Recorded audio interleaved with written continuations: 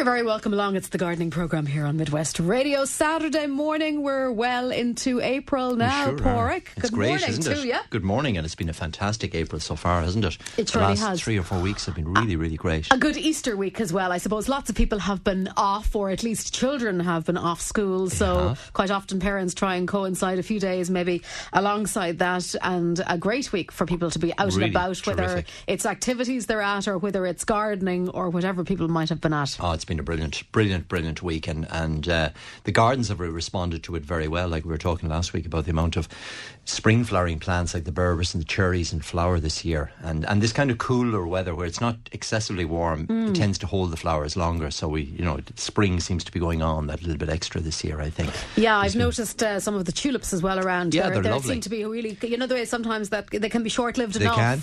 Well, when you get wind and rain, naturally enough, no more than the cherries, they tend to get battered and bet. Yeah. But it's been great. They're holding their own at the moment anyway. Yeah. Now, just speaking about the weather, it is to change from Monday, Tuesday of next week. We're back into an Arctic stream. Oh, right. So we're getting. I didn't read that bit out, obviously. Yeah. So that's coming next week, or certainly it's promised. And what that means, it's going to bring cooler temperatures. Obviously, bright, sunny type days with some showers, but at night time the temperatures are going to plummet.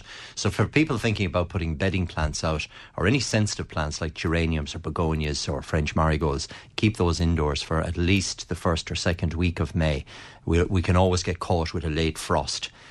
So frost is promised next week. So just for tender plants. Now for general stuff like, flowering pansies and violas and ranunculus and the blue campanias, all the hardier plants, they're perfectly fine going out of doors. But it's those tender plants, tomato plants, for example, or anything that can be damaged by frost, keep those in for another couple of weeks yet. It is tempting when the weather is warm and it's nice and dry to push them outside and get out. Yeah, so it's just a word of advice, really. It is to change slightly. So again, I would encourage people to use this weekend. We're promised of a great day today and tomorrow and for most of Monday. So use that period to kind of catch up, I suppose, on the jobs, the trimming of the lawn, the moss control, the feeding of the lawns, the feeding in plants in general, which I think I made a point of last week.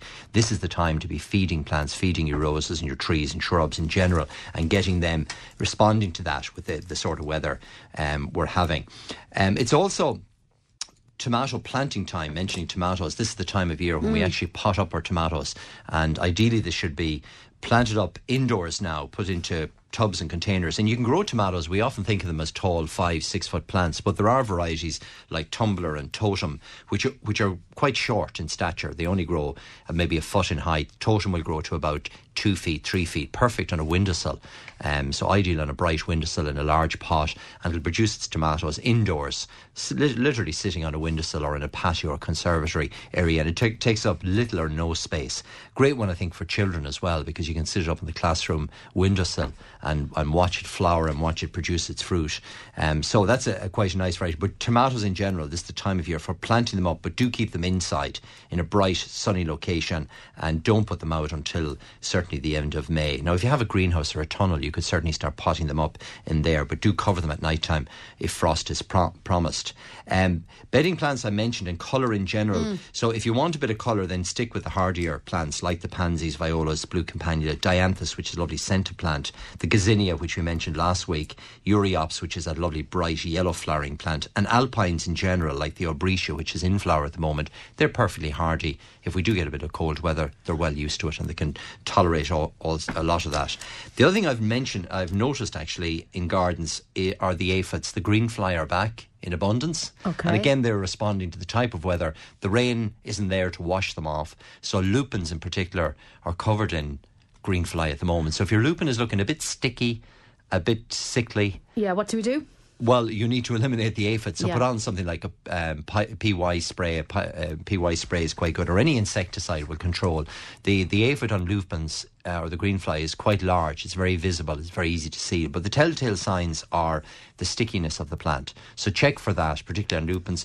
Boxwood, the lovely little boxwood, the cone-shaped box, they also get a white aphid at this time of year. So those guys have been sitting on the plants all winter. As soon as we get into milder, warmer temperatures, they start to hatch out and they start to suck the protein out of the plant. So you get that's why you get that stickiness. That's literally the sap of the plant. So at the moment they're not really causing the damage, but as they are. get, are they? Oh, they are. Yeah. Oh, they're there now at the moment, and I was looking at lupin plants, particularly this week, and boxwood plants, and they're covered in both white aphid and green fly, and they're absolutely, when you see that stickiness, what the aphids are doing, they probe the stem, they suck the protein out of the stem, they ingest that, and the stickiness is obviously their residue.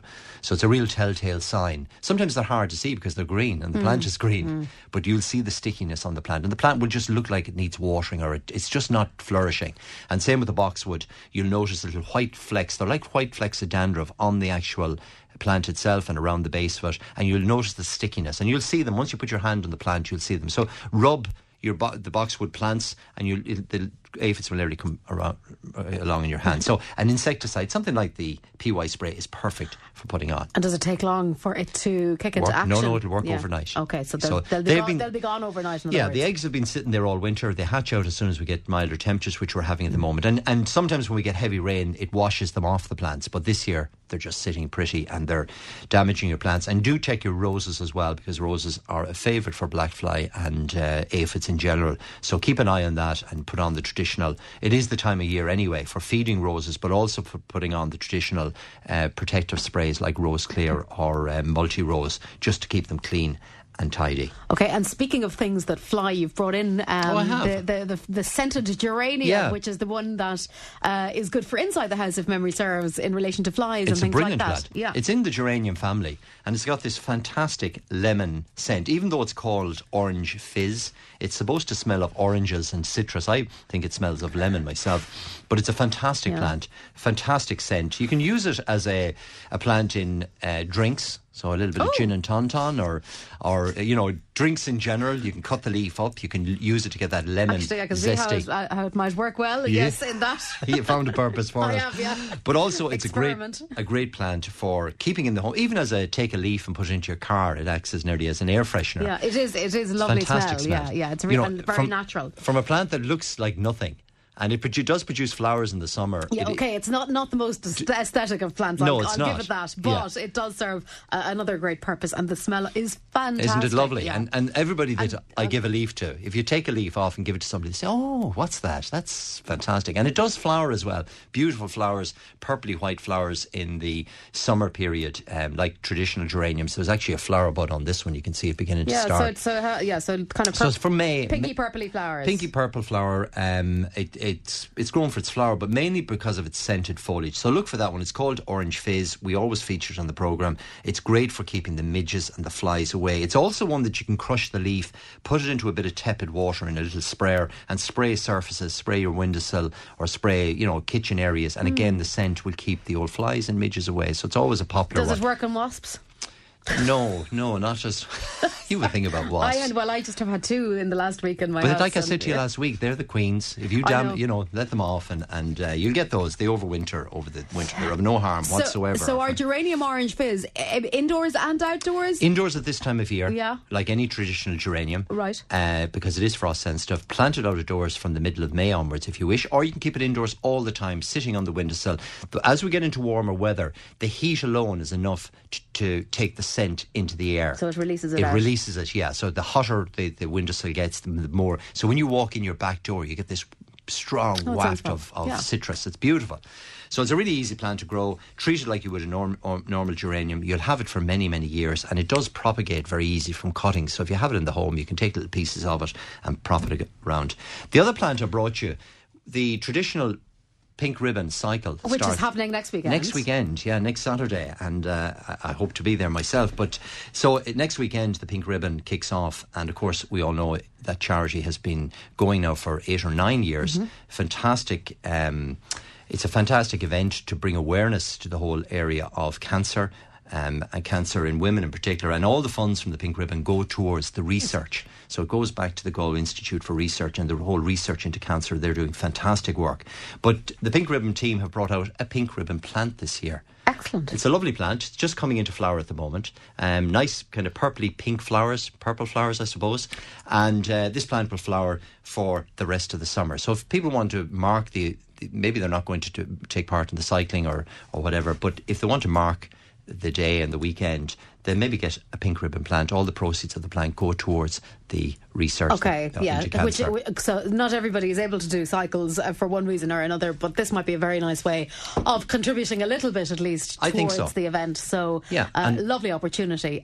So the pink, and you can see the pink bikes everywhere. Pink ribbon plant. Yeah, it's a pink ribbon plant. Look for that at the moment. Put it into a pot or container. It'll flower right through next weekend, but also right through the rest of the summer. And I think it's a nice way to mark the event. Lovely and idea. All the proceeds of that will go towards pink ribbon. So that's on next Saturday. Next Saturday. Yeah, next so Saturday. Best of luck to everybody. 50k, 100k and 140k for those people Dare we ask what the target is? No, we're not asking. Okay. Depends on the weather. Not revealing today, but all will be revealed this day next week. Absolutely. Right. I know we've lots of questions. Have we one or two other things just in relation to maybe the weekend itself? Well, I think the main point is to use the weekend to really get the planting of potatoes, the planting of vegetable plants in general. Finish off those jobs if you can, because soil conditions are just perfect at the moment.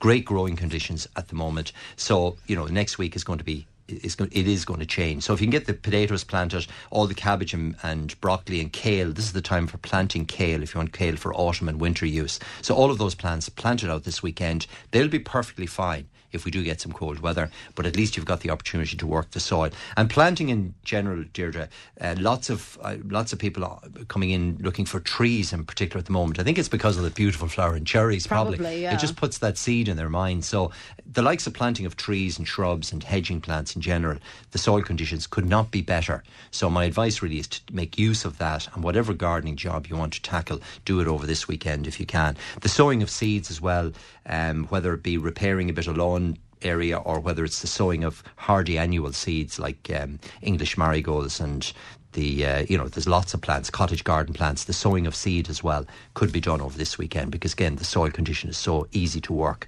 And the sowing of vegetable seed as well could be done. So it's all of those type of tasks and little jobs just to keep an eye out. And do keep an eye on the bugs because they will damage, particularly lupins and roses and plants that are sensitive to insect damage. Beech, for example. Beech will be coming into leaf now in the next 10 days. So do keep an eye out on the beech trees as well, because they, particularly as a hedge, particularly as a young hedge, because they get a white aphid as well, which attacks the back of the leaf. So generally speaking, I advise spraying for that. Even though you don't see the insect on it, you can be sure they're going to come. So the PY spray can be used on beech as well, young beech hedging in particular, because if it gets on the plants, it attacks the young growth and it stunts the plant. Stunts it, right. Yeah. And I suppose because beech particularly is one of those that takes a little longer to come on than... It sure does. Say, the laurel, for example. Exactly. You don't want to kind of stunt it at all if possible. Yeah, so I think people should be giving it a bit of feed at the moment, encouraging it on, and then as soon as it comes into its first flush of new leaf, give it a spray of the PY spray, and that just keeps it nice and clean and tidy. That particular spray, the reason I recommend that is it is made from the pyrethrum plant. So it's natural in its nature. Oh, so the pyrethrum plant is in the chrysanthemum family, and they extract the juices from the pyrethrum plant, which makes a natural insecticide. So it controls the bugs. It controls things like caterpillars, whitefly, greenfly. Very safe to use on edible plants as well. So it's a natural occurring insecticide rather than one that's chemically produced. So look for it. It's called PY insect spray, insecticide. And is it one that you dilute or... You mix it in water, yeah. I think it could come diluted as well, but you can get the concentrated form, make it up in a little sprayer, just put it onto the plant, and that keeps it controlled. And if you do use that on edible plants, say later on in the summer, you only have to leave them a day or maybe, day or 24 hours, 48 hours, and they're edible. So it's quite a safe insecticide to use rather than something that's chemically based. Okay. We're going to start at the top. Somebody has holes in the lawn, Porrick, a number of holes with a small pile of soil around the holes. So explain, please, and fix if you can. Well, we don't have moles in Ireland, so it's not the moles. So they're not those big. They're not that big, the holes. No. I would imagine this is just earthworms, or earthworm casts, as we call them. It's where the earthworms come to the surface of the soil and they leave a cast of soil, just a small, kind of spoonful of soil. And it's really just where they come to the surface, they push the soil out and the soil is there. So on your nice neat little lawn you get these little piles of tiny little spoonfuls of soil. So it's earthworms just coming to the surface. I mean, it doesn't damage the lawn. You don't want to damage your earthworms because they aerate your soil, and they do come to the surface at night time. So, I mean, it's a natural occurrence. Really, what I would do is just get out the yard brush and just brush away the ignore it. They're actually doing good, really, because they are rating it as they're doing it. They sure are. So leave well enough alone, really, is my advice there. Now, what were the seeds you mentioned to put into the hanging baskets and window boxes last week? I filled them with trailing plants. Okay, so we mentioned nasturtiums, wasn't it? I think so, yes. Yeah, so the idea is that you plant up your hanging baskets, and this is a great time to get them planted up.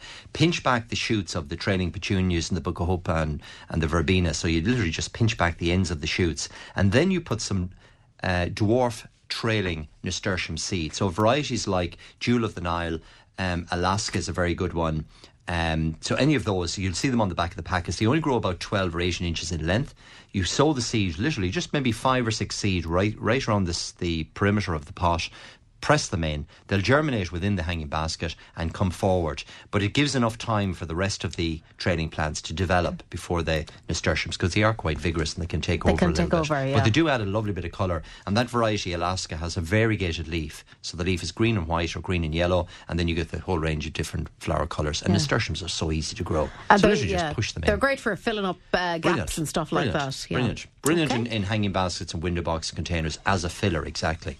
Okay, now a couple of questions in relation to potatoes, Pádraig. Is it too late to sow potatoes in the field? That's from an 80-year-old pensioner, no. They tell us, in County Mayo. Good well done. Whoever you are. I was going to say good man or good woman yourself. Anyway, and also, as an addendum to another question, which we'll come to in a moment, a listener has planted potato drills, and they're wondering, can they now seed them with a green manure to suppress weeds? Will this affect the potatoes' development? No, it won't, and actually that's a great suggestion. One I haven't heard of before, but it's a great idea. So what the listener is looking to do is to plant the potatoes in the drills. And to answer the very first question, it's not too late.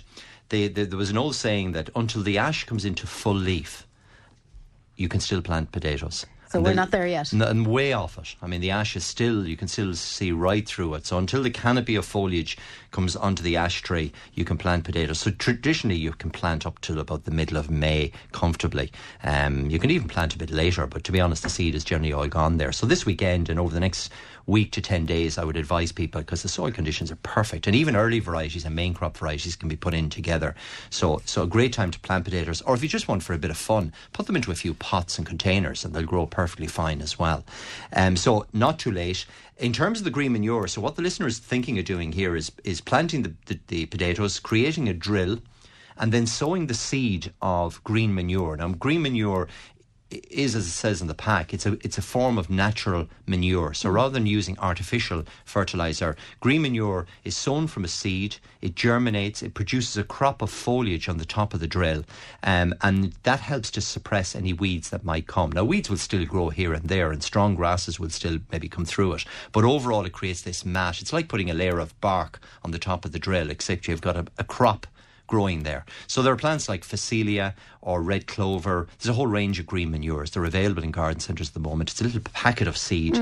So plant the potatoes, drill them up, then sow the top of the drill with the green manure. The green manure will germinate over a 2 or 3 week period, start to grow maybe 6 or 8 inches high, and that forms nearly a carpet on the top of the drill, which suppresses any weeds and combats any weeds. Additionally, it acts as a fertiliser. So most of the plants I mentioned, like the Phacelia, like the red clover, produce lots of nitrogen. So they take nitrogen from the air and release it back into the soil. So they'll be feeding the spuds as well. As they're growing. That is very great clever. Idea. That is very clever. Yeah, I haven't seen it used actually, so it's I was going to say. try. So, listener, if you're doing that, you might let us know how you get on with it. Because it does sound very, very clever way of doing.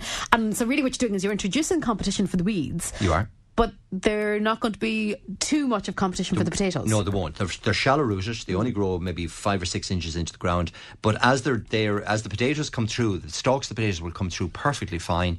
And as the potatoes are growing during the summer, the manure will start to die back and release its energy back into the ground. So it's a great way. That's a great suggestion. Dying to hear how There's a tip now that I hadn't thought of. You could probably try that with other things as well, could you? Well, it depends on what you're sowing. Generally generally green manures are used in where you mightn't be cropping a particular so it's kind of fallow ground. Area. Exactly, and you want to grow a crop on it, help to suppress the weeds, and at the same time add nutrition. But plants like potatoes, because they're so vigorous, will grow straight up through it. So it's a brilliant great companion planting is the word there, isn't it? Okay, that's it. Two crops together that work together. That are complementing each other. Complementing each other and supporting one another, yeah. Okay, well, good luck with that. Now, also, in relation to, I suppose, part one of that question, the listener would like to know, what's the best way to care for myrtle? They've two myrtle shrubs in large pots, about 18 inches in height for a few years now, and they're not growing, but they're not dying either. Okay. They're left in a south-facing position for maximum sunlight, but also tend to catch the prevailing winds. Okay, well, it dislikes wind, myrtle. So myrtle is the myrtle plant. It's Myrtus communis. It's actually related to eucalyptus. And if you crush the leaf on myrtle, it smells like eucalyptus, or has a very similar smell to eucalyptus. The leaves are very, very dark green. It's an evergreen shrub, and it's more like a small bay leaf, I suppose. Really, really dark foliage. Small, the shrub will grow maybe 3 to 4 feet in height. It produces white flowers in July and August, and they form small little berries that ripen the following year, like fig trees. So it produces these small, tiny little berries that sit on the plant, and they start to mature then in March and April of the following year. The plant myrtle comes from the Mediterranean. It was brought from Spain to Britain by Sir Walter Raleigh. Oh, he of the potato fame. He of the spud rather than the bike. Yeah. So Walter Raleigh brought the plant from Spain to Britain. And you'll often see myrtle berries. They're used for something or other, for cooking, or you probably use them at home, do you? I can't say now, although it's reasonably well stocked. Well, there aren't any myrtle berries in the cupboard. The berries are used. They are edible from memory. I'm nearly certain they're edible. But it's a really easy shrub to grow. It'll grow fine in a pot for a couple of years. But ideally, it wants to be planted out of doors in a sheltered, sunny location. And makes a lovely shrub, and it's one of those plants that you can cut back. You've got scented foliage, nice little white flowers, the little berry then, and nice novelty plant, really, myrtle. So in relation to the fact that it's not growing but not dying either, might it be a little exposed? How long? Perhaps? It is, yeah. If it's in an exposed spot, it needs to go into a sheltered spot. Ideally, it's south facing, but it does catch the prevailing winds. Yeah, so that's probably south facing would be the ideal thing, but to have it in a sheltered spot, sunny, planted against a wall or somewhere it's going to get some wind protection, because it won't tolerate that. You can imagine it comes from the Mediterranean, so it likes a gravelly, sunny, warm area. Nuke. A small little, tuck it in somewhere. A little spot for it. Yeah, exactly. And it's the sort of plant that won't require a lot of maintenance in terms of watering and feeding.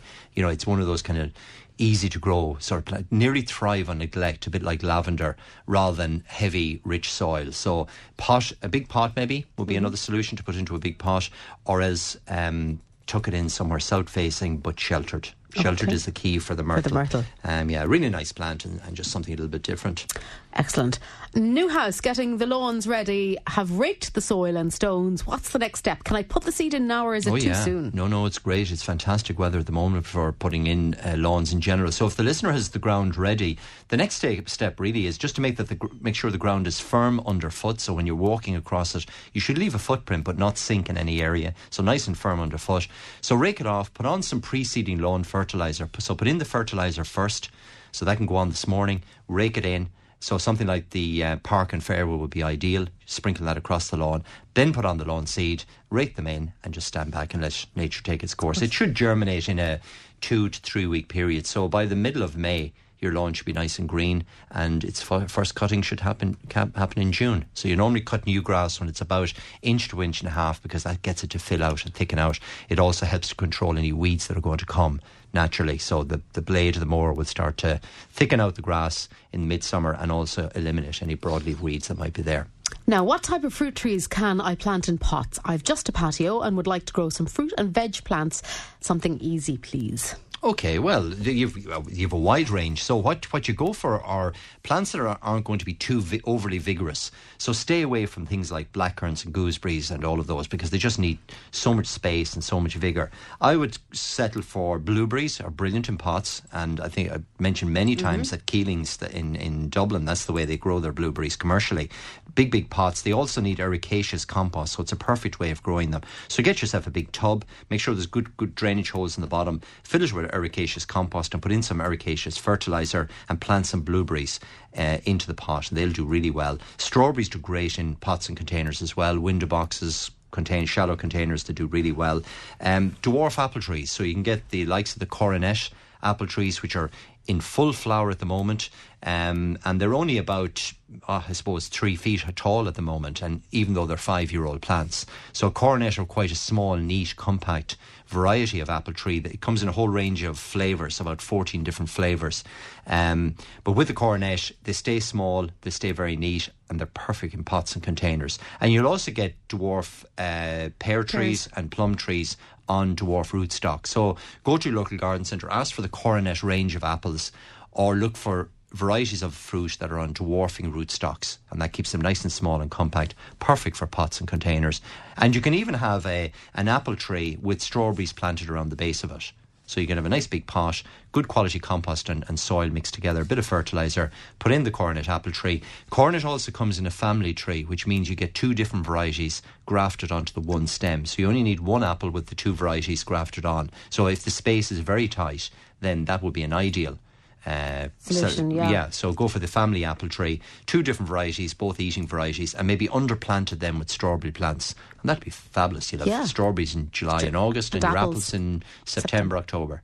Okay, and it's amazing what you can, I suppose, out of pots, reap out of a very small area. Absolutely. Even, you can plant up some window box with lettuce plants and they'll grow perfectly happy. Rather than cut the lettuce, just peel the leaves off and allow the plant to regrow. So there's lots of the veg and herbs in particular that do very well in pots and containers. Now, is it possible to plant a bed of roses at this time of the year? I've a new circular bed in the lawn with good soil, with some horse manure added. Great. What types would you suggest? Well, it is possible. So okay, it's perfect that's planting weather for roses. Okay. And if you plant them now, they're going to flower this summer. They'll actually be in flower in several weeks. They're, the roses at this stage are nearly at the stage of producing flower buds. So that'll happen in the next 2 weeks. So by June, if you plant roses today, they'll certainly be in flower for the middle of June and through the summer.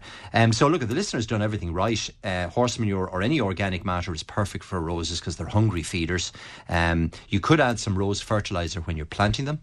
And generally, I like to plant roses in groups of the same colour. So, for example, you could have a standard rose, which is the one with this clean stem, and the rose is up about 4 or 5 feet in the air.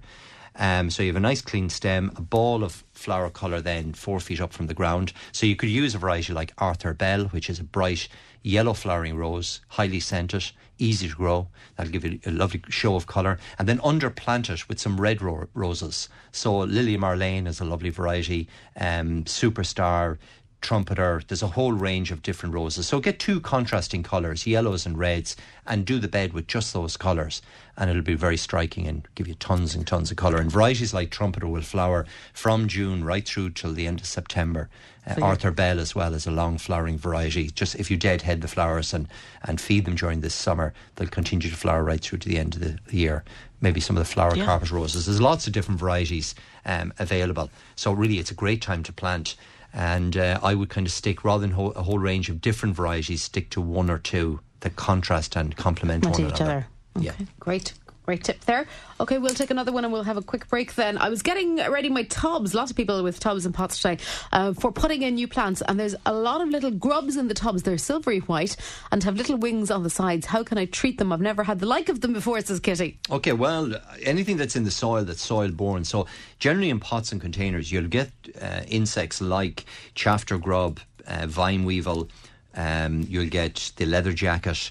You'll also get the eggs of small flies, which are really harmless. So there are flies like compost flies or gnats that basically produce quite a small egg and just form a fly, a midge really. Now they're not damaging to plants, but the others I mentioned are. So vine weevil, leather jackets and chafter grub are very destructive. They're maggots. They feed on the roots of plants. So if they're in your pots, you need to change the compost completely. Okay. So all out. All out. And look at if the pots aren't huge, very large, I would suggest that Kitty changes the compost this year.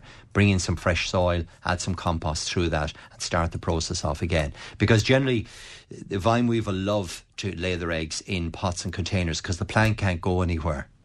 The roots are contained, they're confined in a pot. So if the vine weevil get in there, the roots can go nowhere. and the vine weevil just feed on the roots and same with leather jackets. Where if the plant is in the open ground, at least if the leather jackets are on the left hand side of the plant, it can root to the right. It can root to the right type of thing. But where they're in pots, they're absolutely contained. They're caught. The roots are there, and the vine weevil just continue to feed all winter on them. So it depends what pest it is. It sounds to me more like gnats or compost flies, which aren't as damaging. Again, if Kitty wanted to maybe take a photograph of it, email it into us, I'll have a look at it, or bring it into one of the garden centres and we just see exactly what the pest is. But I would be inclined, just as precautionary, to change the compost anyway. Okay, I want to go to a question on the email. Actually, apologies, listener, in North Mayo, but this came in last week and I didn't get to it in time, and it's fully my fault, but we're definitely giving it a proper mention this morning. So, Porrick, we have had a look because our listener has sent in a great photograph,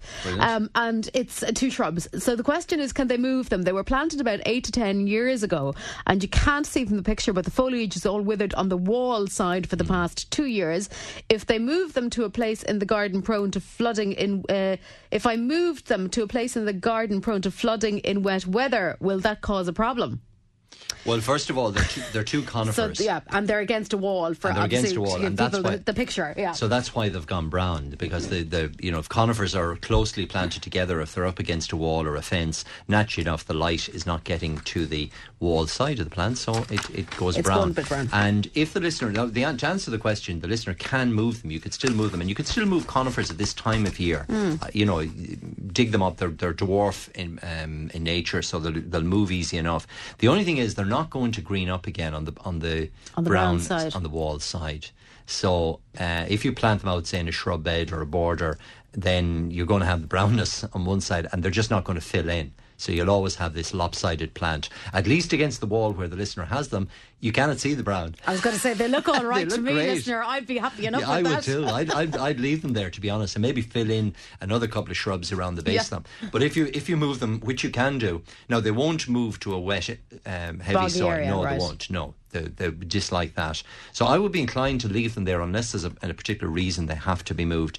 But do bear in mind that if you do plant them, if you lift them and move them, they're going to be brown on one side and golden or a green on the other, as they are in the picture, which will look even more odd. Yeah, so so okay. I think the best thing is to leave them if you can, and maybe fill in the area with other shrubs. Yeah. Okay. Yeah. They're doing fine. They look pretty good. Yes, obviously they are against a wall. Yeah. And just staying with conifers, Thuyas are conifers, are they? Thuyas are, yeah. So I think we have a question in relation to Thuyas here from Kathleen.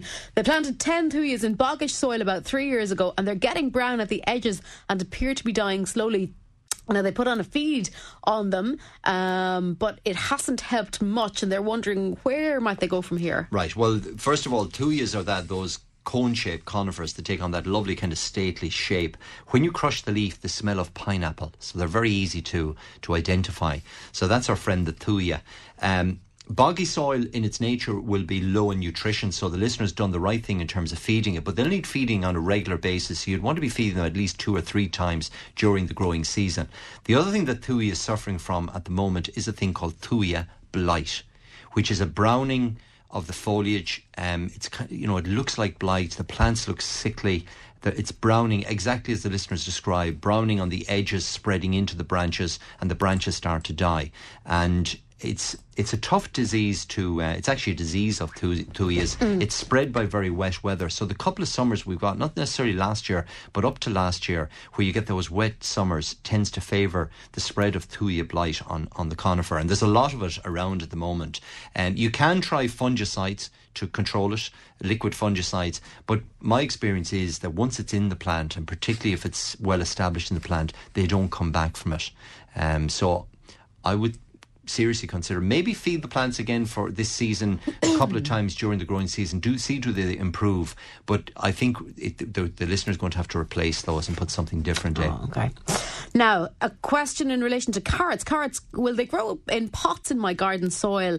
The garden is very stony, so I was going to try them in pots or bags. Is it doable? Oh, it's absolutely, it's very doable. Any of the exhibition carrots where guys are growing them for exhibition or for prize-winning prizes. For the agricultural shows? Agricultural shows. They grow them in big tubs and big. Is that how? And they sieve the soil. So they're not just growing not at all. in the ground. No, and potluck, They sieve the soil. They make sure there's no stones or debris. They add some sand to it to make it very easy for the carrot to penetrate down into the compost, and they put them in long, tall pots.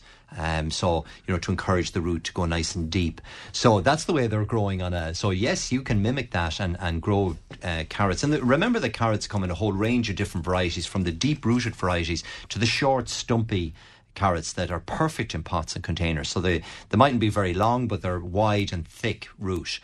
So there's lots of different varieties. Amsterdam forcing is actually a very good one, or there's loads of different varieties anyway in your local garden centre. So look maybe for the short varieties, sow the seed now. Even in shallow window boxes, they'll work fine. So anything that's 6 or 8 inches deep would be perfectly fine. And if you want to grow the really exhibition or really deep roots, then get yourself a deep pot that might be 2 feet deep. A nice sandy, gritty soil compost like the John Ennis compost would be very good. And literally just sow the seed on top. They'll germinate, they'll grow, and go down deep into the compost. Liquid feed them with a tomato feed during the summer, and you get fantastic carrots that way. So they're totally doable. Totally doable. Okay. In containers. Yeah. What do we feed onion sets with? Well, onions are actually a very hungry crop. It's a thing that people don't associate with onions. But when you think of an onion bulb, a large bulb, it's got layers and layers and layers of leaves and scales on the plant. So it needs a lot of energy. So generally speaking, before planting, I would add in a granulated fertiliser, something like Vitex Q4, which is very good for vegetables. So that's a very good fertiliser. It's granulated, so you can shake it on as well. And from memory, it comes in a liquid form as well, that Vitex Q4. So mix it up in your watering can. So if you've got your sets planted, you could get the liquid version of it, mix it up in the watering can, chuck it over the top of the plants, and give them a couple of feeds during the summer, and they'll be perfectly fine. Has Slug Clear been taken off the market, and if so, has anything replaced it? It has, unfortunately, it has. Slug Clear was the liquid. It was one that people very effective. Relied on for a long, long time. Yeah, it was very effective. It was the liquid form of the pellet, I suppose, and it was great in that when you put it on, it was invisible, so the kids and the birds and whatever couldn't see it. Obviously, it was. So no, it's not available anymore. The one I mentioned last week, the Slug Go, which is the organic-based slug control, that's very effective. Customers give me great feedback on that. So it's an organic-based pellet. It's very safe to use, and as I mentioned last week, it's organic, so it returns back into the soil. So if the slug doesn't eat it, it actually goes back into the soil and adds nutrition to the soil. But it's very effective on slugs and very safe for children and very safe for pets and birds and wildlife in general. So that's called Slug Go. Now, a listener was wondering, can they make a hedge out of lavender? They're looking to put in a small low hedge around roses. Oh yeah, that'd be lovely. Now, remember that the answer is yes, you can, and lavender would form a hedge up to about a foot, maybe 15 inches, 18 inches in height. That's kind of the ultimate height that's going to grow. Lavender, again, it's a Mediterranean plant, so you've got to kind of mimic those situations. So it needs to be in a bright, sunny location, and it also needs a very free-draining soil. So you need to add a lot of sand, gravel, grit to the soil, nearly impoverish the soil. So add a lot of that. It needs nearly the reverse to what the roses need. I was going to say, lavender and roses, it's going to be two very different kinds of soil, really. They could, but you can if the listener, a ring around it. Exactly, they're obviously going to do just a kind of a ring around the actual rose bed. So they take maybe a foot wide and dig a foot deep and add plenty of gravel and grit, pea gravel, pea stone, or very sharp sand. Mix that into the soil. Slightly raise the area as well. So have the border of soil maybe 6 or 8 inches above the other soil. So what we're trying to create is good drainage and a very free draining soil. And that's all that's required for lavender. So if you can do that, then you've got a great chance of it growing. If it's heavy, wet soil, you're wasting your time. Okay. There is another plant called Santolina. I don't think it has a common name, but Santolina, which grows like lavender. So it's got silvery foliage like lavender. It's got yellow flowers. But that particular plant is easier to grow and would basically mimic the same sort of silver foliage. It's actually more silver than lavender. Santolina incana, I think, is the botanical name for it from memory. But it makes a small little shrub, very hardy. You prune it back every year, grows back up to a foot or 18 inches, and that would form a nice little hedge as well and would tolerate wetter soils Right, better so than lavender. it might marry a little bit more with the roses than the lavender. Yeah. Okay, but the lavender idea does sound lovely. Oh, it's lovely. And a bit of time and just to separate out the soils. Exactly, and raising the soil a little bit higher. It's all about the drainage, really, with lavender. That's what kills it. Now, Sean is in Tuam and he says that there are flies on his laurel hedges and they seem to be eating it. Will he trim it back? Well, laurels should be trimmed back anyway, whether you've got flies on them or not. This is the time of year to nip them back and start controlling them and you know, putting a bit of shape and order on laurel hedging. So the answer is trim them back anyway. The flies... There is a thing of laurels called shothole fungus, which is it's a fungus again, a bit like with the thuya, not as damaging on laurel, but it looks like the holes, the leaves have been shot with a shotgun. You get these little holes, small, tiny little pellet holes on the leaf, and that's a disorder on laurel that's mainly due to poor soil conditions or poor growing conditions. So if these laurels are struggling a bit, you tend to get this shothole fungus on them. Feeding them reverses that. So to be honest, my advice is, look, don't worry about the flies. They're not going to damage the laurel hedge. Give it a trim, give it a feed, and it'll be perfectly fine. And trim it again about the middle of July. My plum tree was pruned last October. There's some buds on it, but not doing well. So obviously that's why it's not doing well. And we have a question about daffodils and when do we feed them? Right, go back to the pruned plum tree. What do we say about the fruits that have stones in them? We don't prune them until the springtime. Correct. There you go. That's the rule of thumb. Well done. You remember that one well. So things like cherries, peach trees, nectarines, plum trees are not pruned in the winter. They're pruned actually at this time of year. As they're in full leaf and as the flower has just gone off them, this is the time to prune all stone fruit, because they suffer from a thing called silverleaf, which is a disease that can get into the damaged stems during the winter period. So you do not prune them in October, November, December, January, February, March. So what do we do with that poor old plum tree now? All you can do is just leave it. Let it. You'll know if it has the disease. The leaves, it gets its name from silverleaf. The leaf has a kind of a dullish colour. Wouldn't it be rich green colour? It's kind of dull in colour, nearly bordering on silver. It's not exactly silver, but it's kind of a sickly looking leaf. So if the plant doesn't come into growth and respond in the next 2 months, then I would replace it. Okay. And feeding the daffodils? So when do we do it? You feed daffodils after flowering. Okay. So now is the time. They're dying back this time of year. So give them a couple of liquid feeds of a tomato feed, and that'll build them up for next year. It's also a great time to move daffodils. So if they're in an awkward spot and you want to move them, dig them up now and transplant them. Now, my apple trees and pear trees are in full blossom. Can I still feed them, and do they need any other sprays? Well, a great time to feed them, yeah. This is the time of year. A high potash feed, so a rose fertiliser is ideal, or sulphate of potash around the base of fruit trees now is very beneficial. Don't spray them at this time of year with anything, because the bees are visiting the flowers, they're pollinating the flowers. You don't do anything to damage them, because that's you need the apples pollinated. But as we get into petal fall, which is generally about the end of May, as the petals are beginning to fall off, as the small little fruitlets are beginning to form, that's a good time of year to put on one of the rose treatments. So Rose Clear or Multi-Rose can be applied to the foliage and fruit of apple trees, because that protects against pests and diseases. So feed them now by all means, leave them alone, let the bees do their work, and they're very busy at the moment, and we'll have a great crop of fruit if the weather conditions stick. And spray them maybe about the end of May with a rose treatment, not till then. Just one or two more quick ones. I'm looking for a fast-growing, flowering climbing plant to cover a large timber garden pergola, something that will cover it in a short period. Okay. Well, I would go for a combination of different plants. So wisteria would be lovely. Mm-hmm. It's very vigorous, very fast growing. It's actually coming into flower. It'll be flowering now in about 2 weeks' time.